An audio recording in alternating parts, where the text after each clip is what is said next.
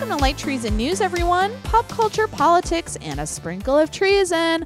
I'm joined today once again by Eric. Man, this is just the week of Eric. Yeah, I know. I love it. Once again, thank you for doing our special election coverage episode. Look, lifelong dream of mine to do election coverage. I was going to say, like, in terms of people I know who would be genuinely nerdily, is that a word? Yeah. Excited about doing a special election episode, I was like, Eric. I will say this right now. I will go on record right now. Oh my God. 2020. Okay.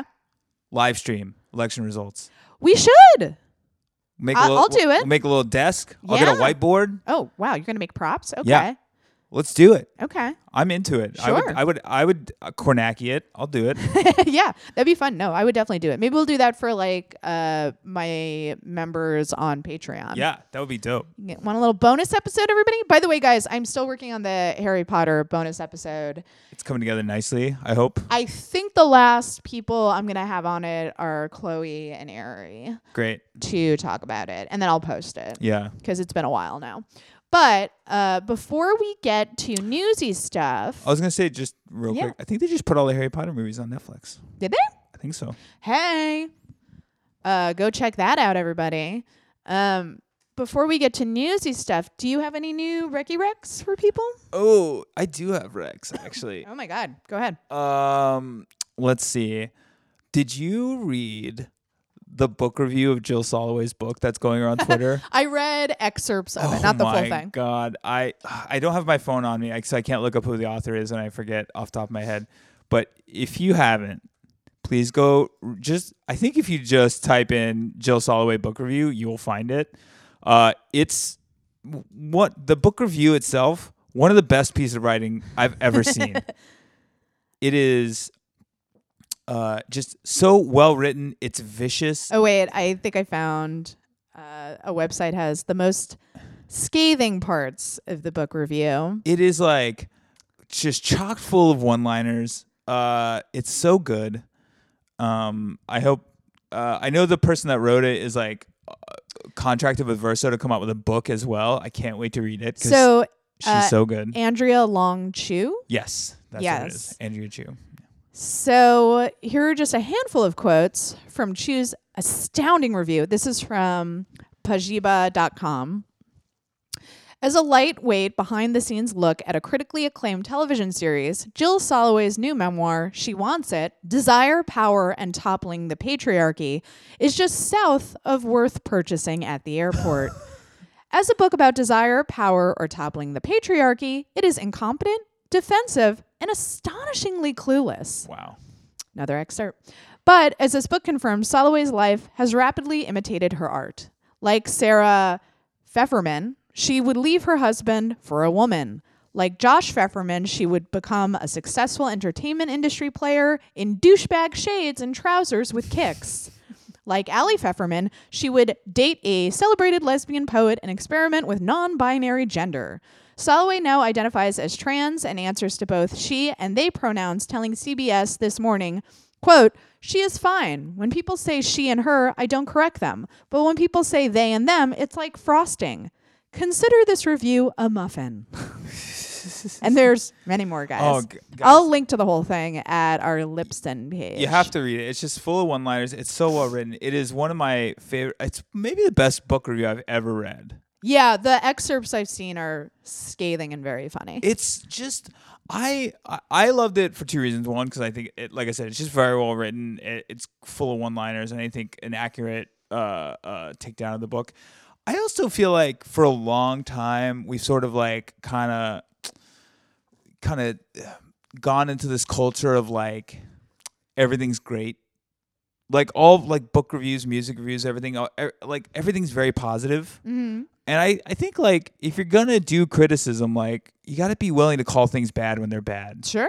And I think like, you know, Pitchfork got really famous like in the early 2000s because they would do that with music reviews, and then there was like sort of a backlash where people were like tired of negative reviews. Well, I think it can go the other way too. It definitely can go the other way. Suddenly, like we can't like anything. Yes, it can definitely go the other way. Because it's like a status thing. Well, like Right. I said it sucked first. You know, it can definitely go the other way, and I just feel like it went so far in this sort of like, it was almost like to the point where it was like why are we even writing reviews if all we're going to do is just repeat what's in the thing and then Right. just say that it was fine or Right, whatever? sure. Like, I think we have to be willing to do bad reviews when they're bad. I So think just be genuine. If Yes. you like something, be genuinely like it. If you don't like something, don't feel you have to say it's good. right, yeah. But yes, I think in the 90s there was this general cynicism, like Yeah, everything absolutely, sucks. yeah. Yeah. And then the response to that was like sort of nerd culture, where it's like we love everything. Yeah, I'm Yeah. sure like most things, it's like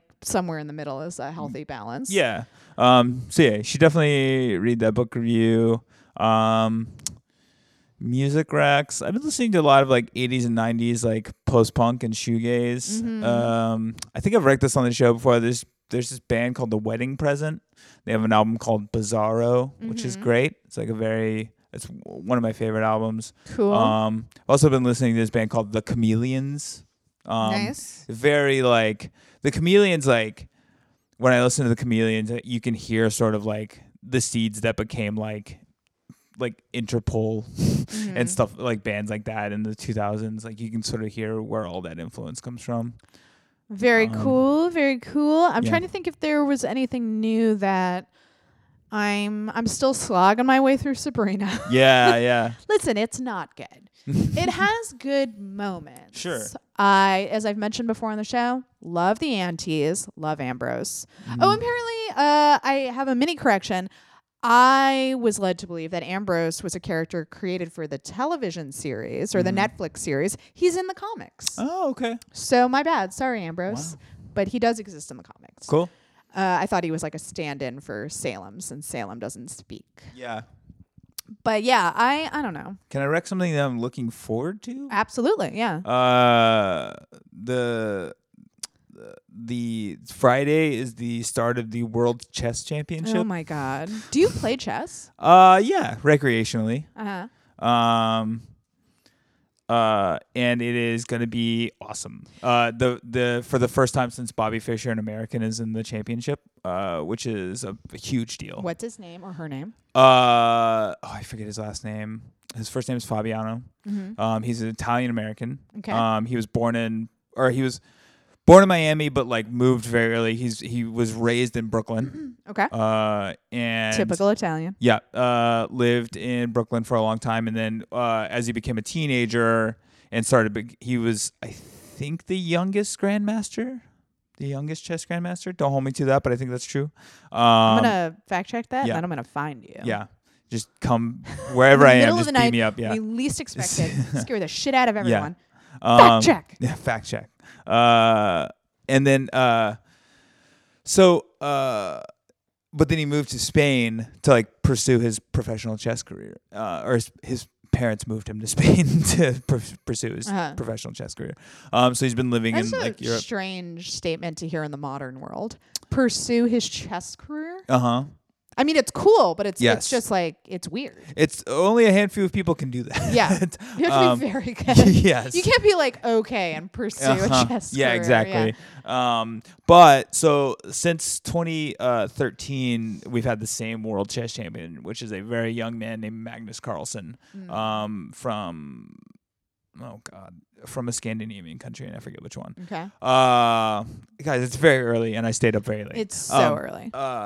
But so he's sort of been like considered the best, like by far the best chess player in the world and the best in a very long time. Right. And now a lot of people are saying that Fabiano might be the one person that has the capability to beat him. Wow. So it's going to be very exciting. And chess is one of those things where I feel like every few years I'm like, how do you play it again? And then I look up the rules and I'm like, right. Like there was a time when I like kind of knew how to play it. Like I knew the general moves and stuff. And then I completely forgot. Sure. And then I'll like reread the moves and I'm like, yeah, sure. Yeah, right. But I don't play it regularly. Yeah. I try to play fairly regularly. Do you have you ever gone to like Washington Square I haven't Park? gone to the park. I Challenge always wanted those to. Old dudes? I've always wanted to. They'll mop the floor with you. Oh, absolutely. Yeah. It would be an honor. Yeah. Oh, yeah. Now that I have like my days free, like because I work at night now, I'm kind of like, yeah, I could start doing that. Please tell me if you ever go. Yes. I want to watch. Yeah. I absolutely will. Yeah. I've like I have watched them play before, but like they usually play each other. Right. But it's very cool. Yeah, I would love to go down there. Yeah. But yeah, like it's very exciting. It's very exciting. One, just because like to have somebody that can actually be a contender with Magnus. Now they've played a bunch in the past, and Magnus has come out on top. But a lot of people are saying that it could be an actual competitive match with no clear. There's no clear favorite maybe going in, which is very exciting, and it's also. The possibility of having an American chess world champion it hasn't happened in a very long time, and so it's very exciting. Very cool. Very cool. Where can you like watch it? Online? Yeah. There's going to be a lot of people like live streaming it and stuff, and like commentating on it and stuff like that. Just Google it. You'll find live streams and stuff like that. Cool beans. Anything else you want to Ricky Wreck? By the way, I love that people have started to use the term Ricky Wreck in the Twitter mentions. By the way, hashtag Light Treason Pod if you ever want to talk to us about anything. We're on Twitter. You can get us there. Yeah. Anything else I want to recommend? I just started using a new pen that I really like. Oh my God, everybody wants to hear about that. What is the new pen? There's a company called Muji, MUJI. Mm-hmm. It's a Japanese like home goods company. Mm-hmm. And they make things very cheap. And they actually have a store in New York City. They have a couple of stores in New York City. It's one of the only places. I think those are the only American stores. Have you gone to pen stores? Oh yeah, I go to pen stores all the time. Oh my God, have you gone to Muji? Yeah, Muji is not specifically a pen store. It's it's like an all-purpose home goods store. Gotcha.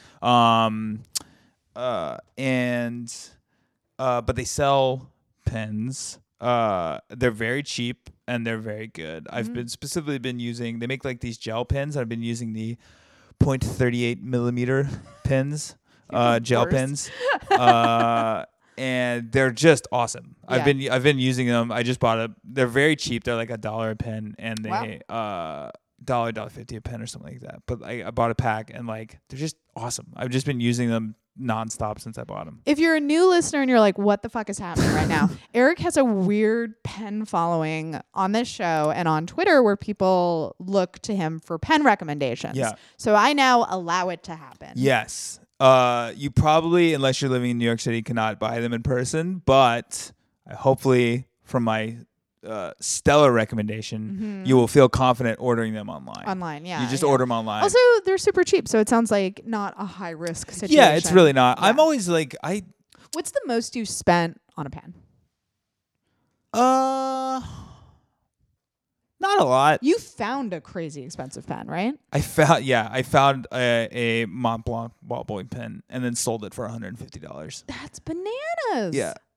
I used it for a while and then I sold it for $150. Wow. Did you know it was really valuable when you found it? Yep. That's why I grabbed it. Nice. I found it in I found it just in a pin cup. I'm still like, who was at UCB with that pen? God, who knows? It's probably just some rich tourist or something. Yeah, I guess. Probably just some wealthy person that was there for a stand-up show or something. Or maybe they got it as a gift. Yeah, it could be. Yeah. But I just Mont Blanc pens are very they have like a symbol on the top of them. Mm-hmm. What's a symbol so I know it when I It's say just like a little white star on the very if you're looking at a pen long ways, like the very tip top of the pen. There's just like this little 4 or 5 point white star on it. Just if I find that shit in the city, I'm gonna grab it. But I was just working and I was like, oh my God, what is that? Is that what I think it is? And then I grabbed it. Made a quick 150. Yeah, I'm probably gonna buy an expensive pen in a couple months. Pilot makes these very cool fountain pens that are retractable, which is maybe the only one, I think. Maybe the only retractable fountain pen called Vanishing Points, and they're very good. This made me think of something. What is the most valuable thing you've found? Is that it, the pen? The most valuable thing I found? I'll go first while you're thinking. Yeah, go ahead. I found a gold Gucci ring. Wow. In the new school bathroom. And I took that shit. Fucking new school kids. Yeah, I know I took it. And I pawned it. Yeah. Yeah. I believe that. For sure. Yeah. Only rich people go to the new school. Yeah, I was like, it was probably a gift. Yeah, fucking new school Sorry. kids. Man, the new school may be my biggest letdown in life. You mean having met people who go there? Well, I've met people that are great that go to the new school, but it's just when I was studying sociology, I read all about the history of the New School, and I was like, this is amazing. It sounds like this incredible alternative education institution. And then like I actually moved to New York, and I'm like, oh, it's just like a shitty, like very wealthy school that like douchebags. Yeah, like only rich people can really afford to go there. They don't give out a lot of funding for their PhD programs, literally which is disappointing. The only thing it's good for, in my experience, is if you know somebody who goes to the New School, you can use their rehearsal space. Which is why I was there. Right. Yeah. The most valuable thing, I think, probably it has to be that, like the single most, like the single most. That's valuable more than item. I got for the ring. Yeah. Yeah, that's probably like the most. Yeah, I would say that. I mean, I've found like I've gotten like furniture and stuff, not like found, maybe like thrifted. Yeah. That was like, but like I never like turned around and resold it or anything. So I mean, that's definitely like I think probably the most single valuable item I've ever found. What is the most valuable item you've found? Oh, I would love to hear these stories. I want to hear these stories. Light Treason Pod. Yeah, that's cool. I would love to hear about that. Or if you're a $5 a month member of mine on Patreon or higher, you can message me and I'll read your answer on Light Treason News. But yeah, just tweet us too. Yeah. What is the most valuable found item? That's something I'm very interested in. Yeah. Like flipping items. Found treasure. Yeah.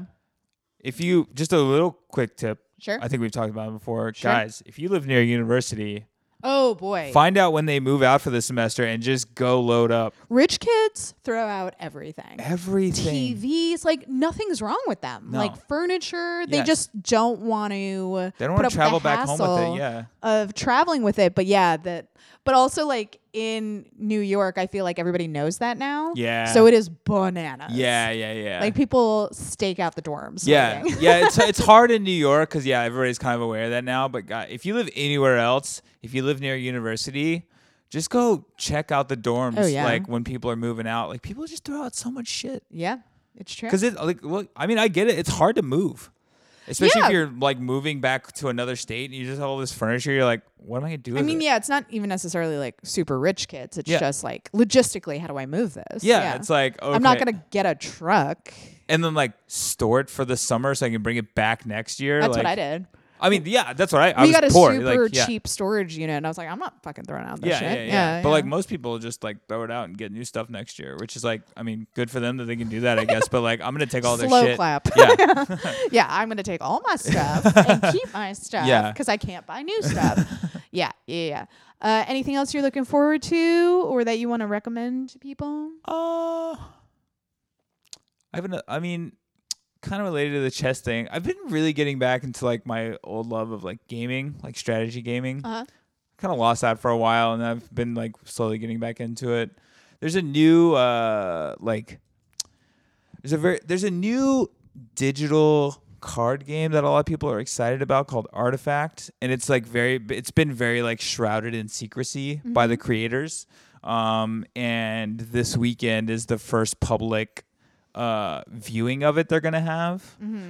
Like they haven't even had like a beta for it. They basically like started rolling it out, and they only gave beta keys to like very popular streamers on Twitch and stuff like that. That's how you get buzz going. Yeah, exactly. So like limited access. There's been like a very like small cabal of gamers that have been playing this game to help the company get it ready for like wide release. What is it like if you could compare it to something? It's very. Is it like D&D or no? Like it's more like playing poker? like a Magic the Gathering type like collectible card game. Gotcha. The rules are very different, but that's like the most analogous thing. It's based on it's the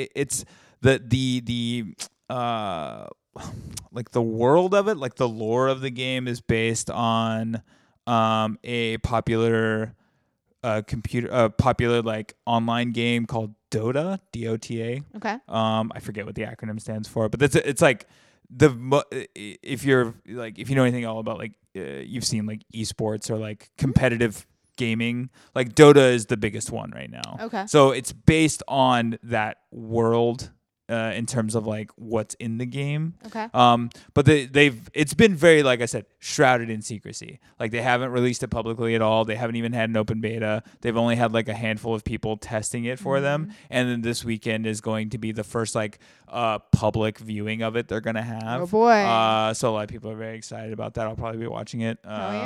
It should be interesting. Should we see what happens? That's cool. Guys, it's that time of the episode. Let's all hold hands and cry. Here's your bad news.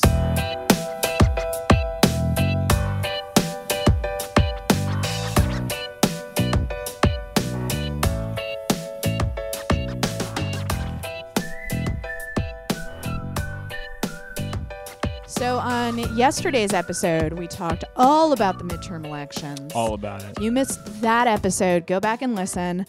It is the only thing we talk about on that episode. But because that was the only thing we talked about on that episode, I didn't get to some other stories that happened around the election. Right. Say, for example, Sean Hannity appearing on stage at a Trump rally and declaring all media fake news. Yeah. Wow. Wow. Yeah, after he did this after he claimed that he would not appear on stage with Trump. Said it specifically on a show. Which is why he claimed it wouldn't be a bias. Uh-huh. Because he's like, it's not like I'm, advocating people vote for him. Of course not. Or supporting his actual, a campaign or anything like that. But then he appeared on stage with him. Yeah. Which seems like you were lying. Well, his defense after the fact was he I think he said on his radio show the next day, he was like, "Look, I didn't lie. I didn't know he was going to call me on stage. Oh my God. I was sitting there like reporting like I'm supposed to, and he called me on stage. I just went." I mean, listen, I know Fox News, pure propaganda network, blah, blah, blah, blah, blah. Don't tweet me. But at what point is it so egregious that even Fox News is like, hey, buddy? Well, I mean, from what I read some reports that a lot of staffers, I mean, obviously, yes, it's a biased network, but like a lot of staffers at Fox News are kind of outraged because like Fox like released a statement that was like, we take this very seriously and it's not okay, but they don't do anything. Yeah. And so apparently a lot of staffers at Fox News are kind of like incensed just because it's like Hannity has no rules. Like everybody else at the network has to follow rules. So they're just like jealous of the favorite child. Yeah, pretty much. It's just like Hannity. Why like, does Sean get to do whatever he wants? Yeah, basically. Yeah. It's just like a lot of staffers are like, we all have these things that we have to like work around and like abide by, and then like Hannity can do whatever he wants, and even when the network's like, this is not okay, it's kind of like, I guess don't do it again, or like, you know what I mean? Right.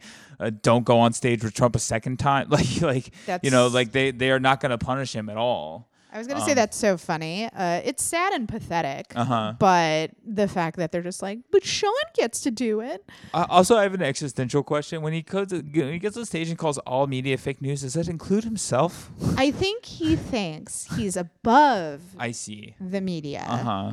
And that he's like a truth teller. Right. But yeah, maybe somebody needs to tell Sean Hannity he's part of the media. Yeah. You're on the TV. Yeah. Hun, that means you're part of the media. Everyone who hosts a cable news show is fake news. Right. It's like, Sean, Sean? you're on TV right now. Hey, man, real quickly. Do you remember what your job is? Are you having a stroke? You're saying this on a news show on TV. Yeah. Yeah, I think he just thinks he's the exception to the rule. I mean, it would make sense because he's not like, when you read his like history, his backstory, it's just like the most ridiculous person on the face of the planet. What is it? He literally got a show because it was like, as far as I remember from, it was like, he was like a construction worker or something, and like had a friend that had a radio show. Okay. And then he just filled in on his friend's radio show one time, and then they gave him his own show. Wow. And then he just worked his way up from like local radio to like to like national, to Fox. And it's just like, and he got it just because literally all he would do is just go on and say his opinions. See, that bums me out because I'm like, I feel like working people should be represented more in the media. but Sure. not Sean Hannity. Yeah. Yeah, I don't know. I wonder if Well- how much that plays into his like obvious chip on his shoulder when it comes to other Yes, media outlets. absolutely. Like, because there is a problem when it comes to places like the New York Times and CNN where to a certain extent that stereotype of them being elitist is true. It is like true. if you can afford to go to J Yes. school, all of that stuff, chances are you're privileged. Absolutely. Chances are you are a white man. Yes, all that's true. I think with the thing with Hannity is not that like I would be happy if more, working class people got radio shows, Yeah. But I think the thing with Hannity is that like it wasn't like he got on the radio and like got popular because he was like a working man telling the truth. Yeah. It's because he went on and just said the most incendiary things that he could. Right. And I mean, To it is, rile up people. it's privilege in itself when someone just hands you a show. Yes. Like if he was not a white man, that Yeah. would not have happened. Yeah, Yeah. just like that's the whole right wing model. It's just like it's not a bunch of people that are just saying their opinion. It's like just say the most incendiary things you can and you will get famous. Right. Yeah.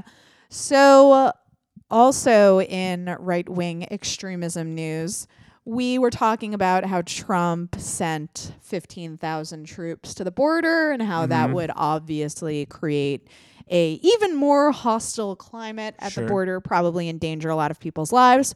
Well, lo and behold, it turns out there are now vigilantes who are traveling to the border. Who could have seen this coming? In addition to the vigilantes that were already there, and they're carrying guns, they've packed coolers and tents, and they also have aerial drones. Great. And they are planning to form caravans of their own and trail American troops to the border. Well, I will say, in the Republicans' defense, this was impossible to see coming. Sure. It's not like you Who could could have set your predicted it? watch to Yeah. shit like Uh-huh. this. It really came out of left field. Yeah. Yeah, I mean, obviously, we talked about how this would, of course, happen. How that kind of extremist rhetoric, like, it wasn't enough that a dude tried to blow up a bunch of Democrats because Trump has, attacked the Democratic Party Right. since he was sworn in as president. Of course, this is what happens. Well, and we just had the Pittsburgh synagogue shooting. yeah, of course, it was an act of anti-Semitic terror. But one of the things that the shooter was obsessed with was that this particular, synagogue was aiding what he called invaders. right. Because they were very pro-immigrant, pro-helping people, and he called, the so-called, when they call the caravan invaders. That's what this type of rhetoric inspires, Right. because these people consider themselves patriots and they're defending their country against an invading force. Right. That's how they see it. Yep. That is how they see it. And if you believed that, then yes, you would pick up a gun and go defend your country against, an invading force. Right. And listen, Trump is always going to Trump. He's always going to be racist. He's always going to bait his base in this way. But how long is the media going to allow him to then pretend to be shocked when stuff like when someone inevitably, I mean, people are killed at the border all the time, but when the next one happens, I think a concept that a lot of people need to be more familiar with, and especially the media, is this idea of there's a concept called stochastic terrorism, which is basically the idea that the media basically will call every white terrorist a lone wolf as long as the terrorist doesn't say specifically, I'm doing this because of Donald Trump. Right. If they don't say that, then they're like, well, how could we ever know what inspired him? And the thing is, but the concept of stochastic terrorism deals with this idea that you put rhetoric into the air, Yes. and then it's going to inspire someone to carry out an act of terrorism that's unpredictable, because it's not a straight line thing. Like Trump is not sending like a terrorist to do the act. And the person may not say like, oh, I'm doing this specifically because of Donald Trump, but it is specifically because of the rhetoric and the culture that is fomented by these words. And the Republicans have been doing that for so long. I mean, back to, like welfare queens and using that kind of like coded rhetoric that is a dog whistle, and like their base knows what they're talking about. When you say welfare queens, they're like black people. They know. Yeah. They've gotten so good at it that it's now like self-sustaining. So even when Trump comes out after something like the synagogue shooting and he says this is a terrible crime, it can't be tolerated, stuff like that, I'm paraphrasing, the radical right will say stuff like, oh, he has to say that. Right. But he doesn't mean it. Right. Which is also probably true. But like it now sustains itself. So even if the Republicans at some point try to reverse it, they probably can't. They can. And even if Trump did mean it, it's like it doesn't matter. Yeah. Because again, it's not, you can't view every act of violence as like this very like narrative, like in this very like straight line thing where it's like, oh, he heard Trump say this, so then he picked up a gun and went and do it. It's right.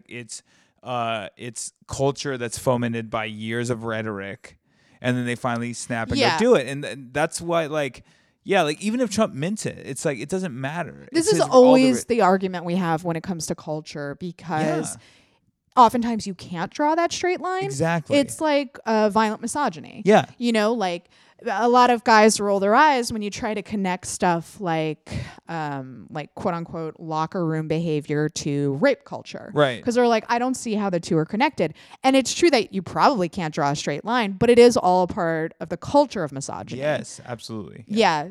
That, I mean, this is why people study culture, guys. Yeah, exactly. It's very complicated, but there if you throw garbage like that into the ether long enough, somebody out there is gonna see it as a call to arms. Absolutely. So I did want to talk about this racist ad, even though the midterm election is over now, because we had talked about it before on the show, and a bunch of networks ended up pulling it, which is a good thing. Yeah, it is a good thing. I mean, a lot of them pulled it after they played it. Yeah, which is like, true. Okay, what the hell happened? So this guy, Luis Brasamontes, entered the country illegally and was deported twice. And he was convicted. He was a convicted murderer from Mexico who in 2014 killed 2 police officers in Sacramento. So this ad was playing, and it was paid for by Trump's campaign committee. And obviously, a lot of people compared it to the Willie Horton ad. Yeah. Hugely race baiting and meant to scared white people who don't really understand that this is a complete fucking anomaly. Right. And that also, he entered the country during the Bush administration. Yeah, he entered the country during the Bush administration and was released by Joe Arpaio's office. Right. So, not the full story, obviously, in the ad. So NBC decided to join several of their major TV networks. They pulled the racist ad, as Eric pointed out, after airing it. Maybe don't air it to begin with. But this ad was so bad that Fox News pulled it. Yeah, I know. Which was, or actually, I think Fox News decided against running it. Yeah. So I don't know if they ever ran it. I don't know. I'm actually I'm not really sure. Not sure. But they joined CNN and Facebook, who also pulled it. So an improvement, like you pulled it, great. But hey, don't run this shit to begin with. Yeah. That would be the full anecdote to that. Yeah. Like, how does this stuff get played in the first place? Yeah.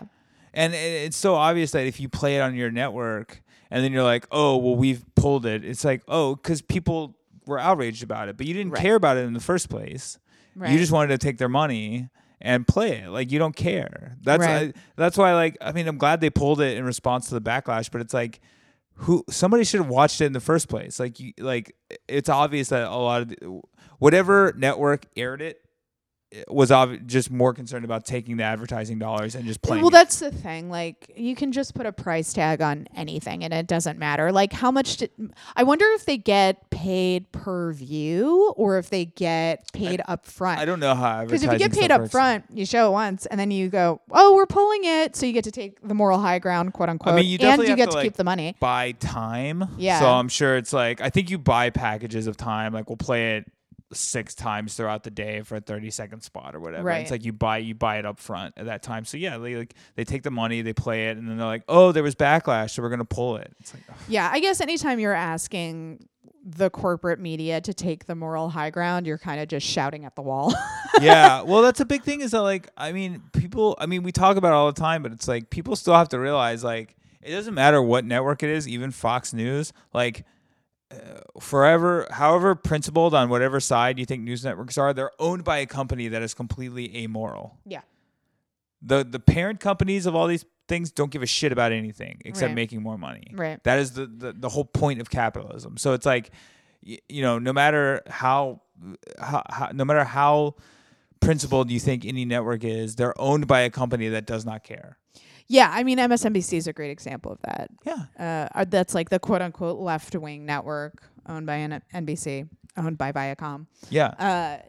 At the end of the day, it's just like everybody's owned by like... It's all business decisions. The capitalist mothership. Yeah. Yeah. I mean, hosts can do certain things like on their shows that are principled, but like in general, like the network itself. Even then, though, like I can't tell you how many MSNBC hosts I've spoken to and interviewed who want to do good things, like cover climate change, but then they watch the ratings numbers and they get owned. Right. People just stop watching, and at the end of the day, they have to sell ads. Yeah. So they can't talk about stuff they want to talk about. Right.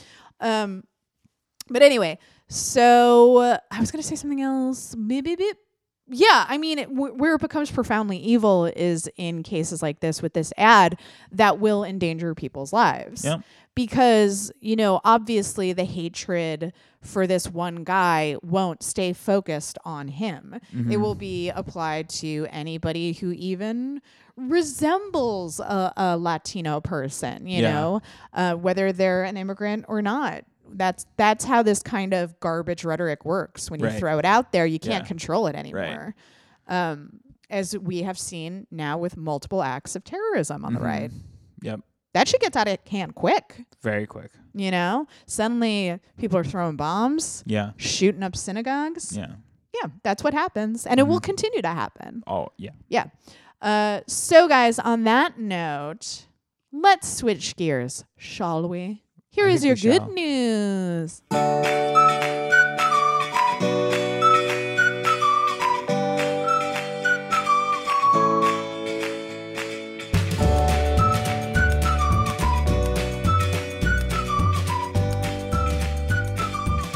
So, first in good news, let's talk about USA Gymnastics. Ooh, yeah. This is a huge fucking deal. So, the United States Olympic Committee announced that it is in the process of revoking USA Gymnastics' status as a national governing body. Wow.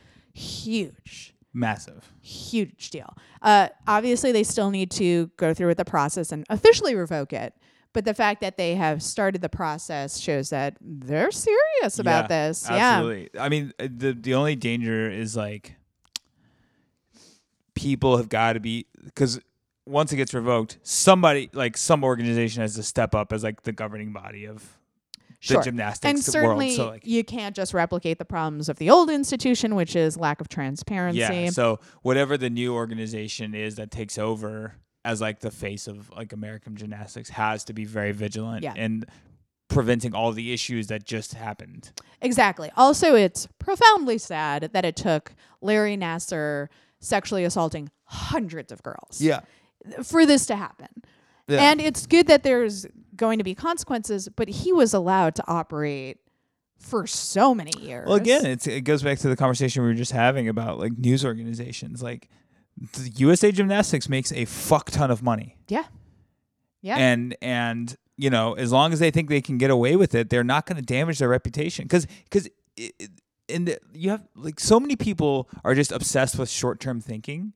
And so it's like, their whole mindset is like, if we do the right thing, like at the first report of Nasser, if we do the right thing, if we take it seriously, when the first young girl is like, he touched me inappropriately. Yeah. The thing is, like, a lot of their calculations are like, we can fire this guy right now, but then it's bad PR.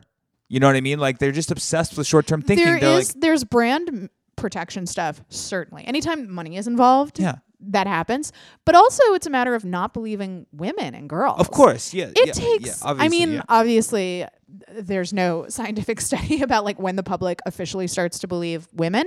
But Bill Cosby, Larry Nassar, like, I feel like 30 women or girls have to come out before people are like, oh, it's a pattern. Yeah. Maybe this is Absolutely. true. Whereas if like one man comes forward and he's like, this person raped me, people are like, oh shit. Yeah. I sort of wonder how long it's going to take for like brands to sort of get the message that like, if you come out and you're like, hey, we just found out one of our doctors has been like, there's a report of a sexual allegation. We're going to get rid of him. Like, people will be talking about it. Your brand's not going to take a hit. In fact, people will probably be like, good for them for doing the right thing. Yeah. And taking it seriously when it happened. Yeah. I think USA Gymnastics is sort of unique because they were like this breeding ground for future Olympians, aka like future lucrative deals. Yeah. If you're like a Simone Biles, it's like everybody wants you to wear their logo. Yeah, of course. You're like in commercials, you're on the Wheaties box, all of that stuff. Speaking of good news, did you see the recent story about Simone Biles? Which one? About her world championship performance? Yeah, we talked about it on the show. Oh, did you? I thought you and I talked about it on the show. A couple weeks ago. No, I'm talking about the recent one. Oh, yeah. So it's actually mentioned in this article. Yeah. She had historic success at the World Gymnastics Championship. She is the first American, full stop. Not first American woman, not first Black American, first American, full stop, to medal in every event at the World Championship. Yeah. She also like fucked up and still medaled. Yeah. She fell off the beam at one point, but she was so good making it up in other events. Yeah. That I'm like, that's incredible that she can do that. She's, I think, definitely in the conversation is greatest of all time. One of the greatest athletes of all time. Yeah, she is a perfect athlete. Yeah. I lose track of her like historic accomplishments. Yeah. I feel like every week Simone Biles has broken a record or something like that. She is one of a kind athlete. Absolutely. Did I ever tell you I got so used to the USA women's gymnastics team is one of the greatest programs of all time. Yeah. And like for several Olympics has been so dominant that they just became like the bar of gymnastics in my head. Sorry, no pun intended. But then I was watching the Olympics and I was like, oh, the men are about to perform. And I watched them and these fucking dummies were falling down. Yeah. And like, look, yes, they're still world-class athletes, but like when compared to the women, I was just like, but the women don't fall down. Right. They keep sticking all their landings and they get the gold medals. What are the men doing? Yeah. We're very spoiled with the American team. Yep. But again, that's like another example why this is such a big fucking deal, because a lot of people credit USA Gymnastics for the success of the women's Olympic team. So for the Olympic Committee to get this serious about revoking USA Gymnastics status, that just shows like how big of a fucking deal this was. They couldn't ignore it, and they probably very much so wanted to ignore it and did ignore it for many years. Yeah. God, look, the Olympic Committee also horribly corrupt. So corrupt. There's been already so many scandals in the past few decades about like biased judges in sort of like gymnastic events and stuff like that. Like the Olympic Committee does not have clean hands in this, but at least they're doing this and taking it seriously. Right. I also wanted to shout out Miss Janet Jackson, Queen of Queens, who dedicated her MTV EMA speech to, quote unquote, women whose voices have been stifled. So, of course, a lot of people saw this as her nod to the Me Too movement. Uh-huh. She said, tonight, oh, by the way, the EMAs are the Europe Music Awards. Okay, thank you. I was about to ask. I have no idea what that was. Yeah, they took place in Spain. She said, tonight I feel moved to speak for women whose voices have been stifled. I am one of those women. Women who have been gagged both literally and emotionally. Women who have been abused. Women who have been intimidated. Women who have lived in fear. I stand with you. You are my sisters. Tonight I carry the hope that a new world is emerging, a world in which caring people, male as well as female, will no longer tolerate gender inequality. Wow. She's so great. Yeah. It is one of the great crimes that Janet Jackson, and I know this is weird to say because she's so famous, that she's not even more famous. Yeah. And that was a deliberate plot by people like what's his name? Les Moonves. Yeah. On his part, because he was real mad about Justin Timberlake and Janet Jackson doing that little stunt during the Super Bowl where her boobie popped out. Les Moonves got very mad about it, but instead of blacklisting both of them, just blacklisted Janet Jackson. Yeah, Justin Timberlake, real coward on that one. He was a piece of shit. The whole reason that happened is because he went to Les Moonves and begged him, like crying, like a little fucking rat on his knees. And Les Moonves forgave him, and Janet didn't fucking apologize. Yeah, because she was like, nobody should be freaking out this much. Yeah. It's just a boob. Yeah. Justin Timberlake really, like, for all his charm that he got later, you know. He's a phony. Yeah. He's a phony. He's a big phony, and I don't like him. Big phony. Yeah. But, like, Janet Jackson, internationally famous, but I don't know. Like, should be more famous. She should be Beyonce. Because her career was very sidelined by that. People don't realize that. She couldn't get on the radio. She was out of the public eye for years. Yeah. And that's it really, really hurt her. In an entertainment career, death. I mean, the fact that she's being honored at the European Music Awards. Yeah. Amazing. Shows you. No, it's great. But it shows you, like, internationally she's beloved. Right. But back home she was blacklisted for so long that I don't think it's controversial to say it took her a while to make up ground.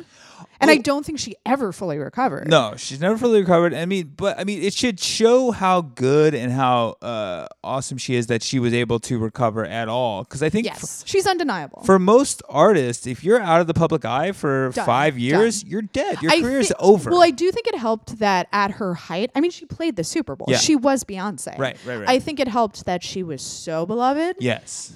Even when Les Moonves tried to make her go away for like a decade. Yeah. When she came back, everyone was like, oh, right, we love Janet Jackson. Right, yeah. Where was she? Like, that was the reaction from most people. They were like, where's Janet Jackson? What happened? Yeah, but like most of the time, like if you're a musician, you put out an album and you wait like 5 years and you try to come back, like people forget. You're people done. Like there are already so many new artists. They're already like your time has passed. That's why. I mean, that just speaks to how undeniable her talent is that she could come back like that. Yeah. And it also should frighten people that, like, if you piss off one powerful white dude like that, they can disappear you. Yeah. And you're Janet Jackson. Yeah. Like, imagine if she wasn't that prominent. Right. Or if she had been like an emerging artist at the time, her career would just been over. Yeah. It would just been flat out over. The only reason that she's been able to recover is because she is Janet Jackson. Well, we hear about that all the time from like young artists who are sexually assaulted or treated in a predatory way, where they say stuff like that, where like, I was afraid to say anything. What's what they tried to do to Kesha? Yeah, exactly. Yeah. I was thinking of Kesha, actually, where you're this new young artist, and if you say what's happening to you, they can disappear you. Your career's done. Yeah. Yeah. Absolutely. So, also in good news, guys, I also wanted to shout out Rihanna. Speaking of queens. Queen. Eric, it's so funny when you say it, and I don't know why. Who Rihanna told Trump to go fuck himself because he keeps playing her music during his rallies. I feel like this is the third story like this I've seen this week from other artists who are like, hey, stop. What are you doing? I'm going to make a prediction right now. Not a prediction. I don't think Donald Trump knows who Rihanna is. Oh, yeah. It's not his call. Okay. So on Sunday night, hold on. Washington Post reporter Philip Rucker was in Chattanooga, Tennessee. Oh, I love Chattanooga. To catch a Trump rally. And Rihanna's Don't Stop the Music was blaring during the rally. Mm-hmm. And Rihanna found out and retweeted Philip Rucker saying like, hey, they're playing your song. And she said, not for much longer. Me nor my people would ever be at or around one of those tragic rallies. So thanks for the heads up, Philip. Wow. Rihanna. I love her. I bet that was the that might be mean. I was going to say, I bet that was the highlight of Philip's life. Oh my God. Are you kidding? That would be the highlight of my life. If anyone's like, if fucking Rihanna retweeted me and like said my name, I would be like, okay. I would just, I would delete all social media. Yeah. Because it's not going to top that. There's a great vegan restaurant in Chattanooga. Is there? Yeah. What's it called? Called Sluggos. Sluggos? Yeah. There's one in Chattanooga and one in Pensacola. Okay. Yeah, they're I'll great. have to check it out. I've played shows there. They're great. Oh, yeah? Yeah. All right. Chattanooga's dope. There's a great aquarium in Chattanooga. Eric, what's your favorite vegan restaurant? I know.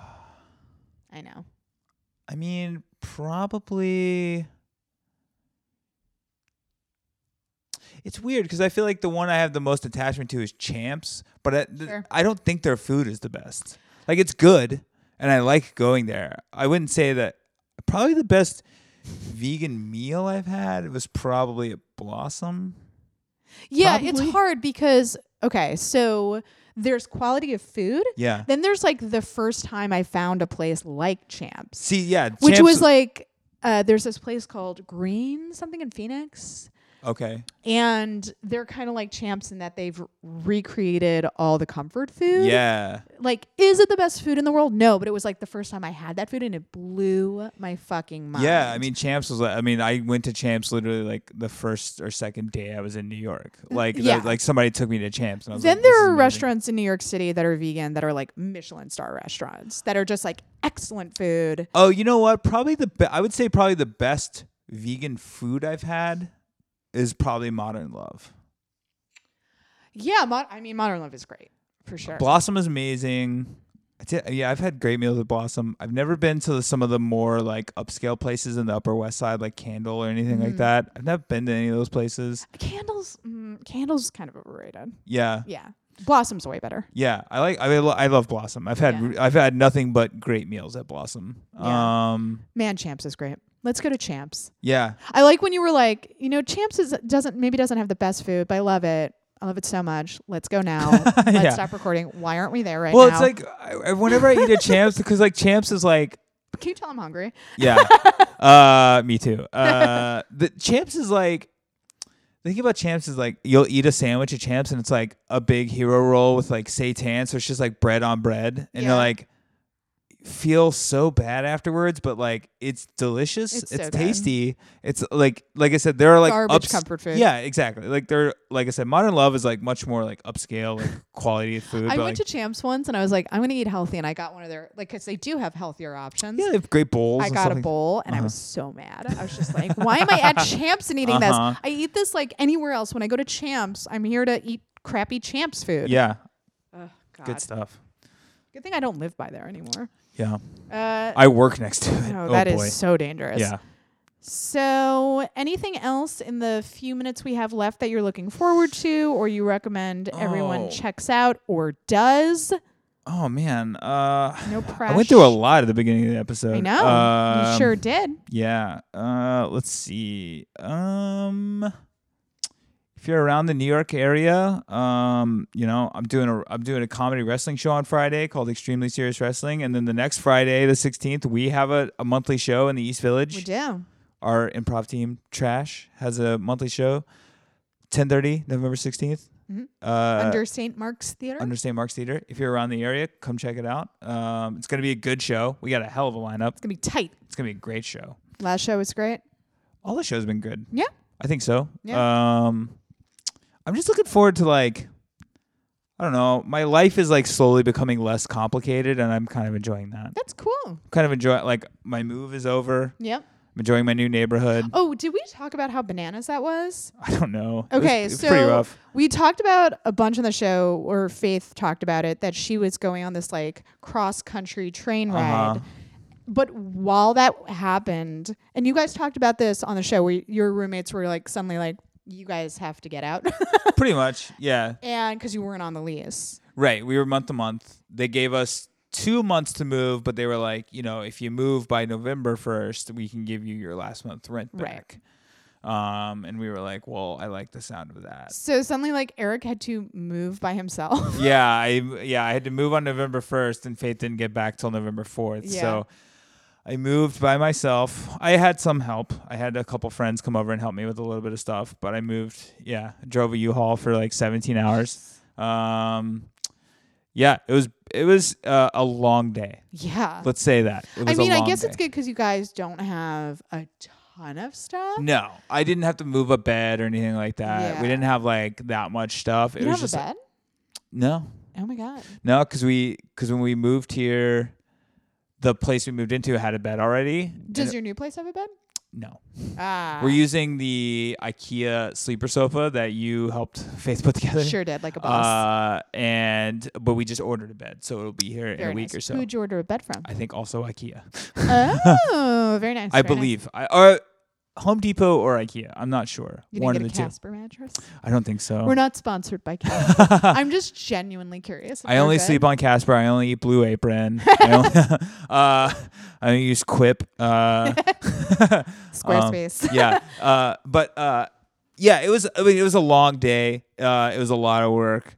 Very exhausting. But I can imagine. I got in there, and just like. Yeah, like my new job is like at night, so like during the day I'm kind of free, and I'm kind of like paring down. Is that a term? Paring down? Yeah, right. Sure.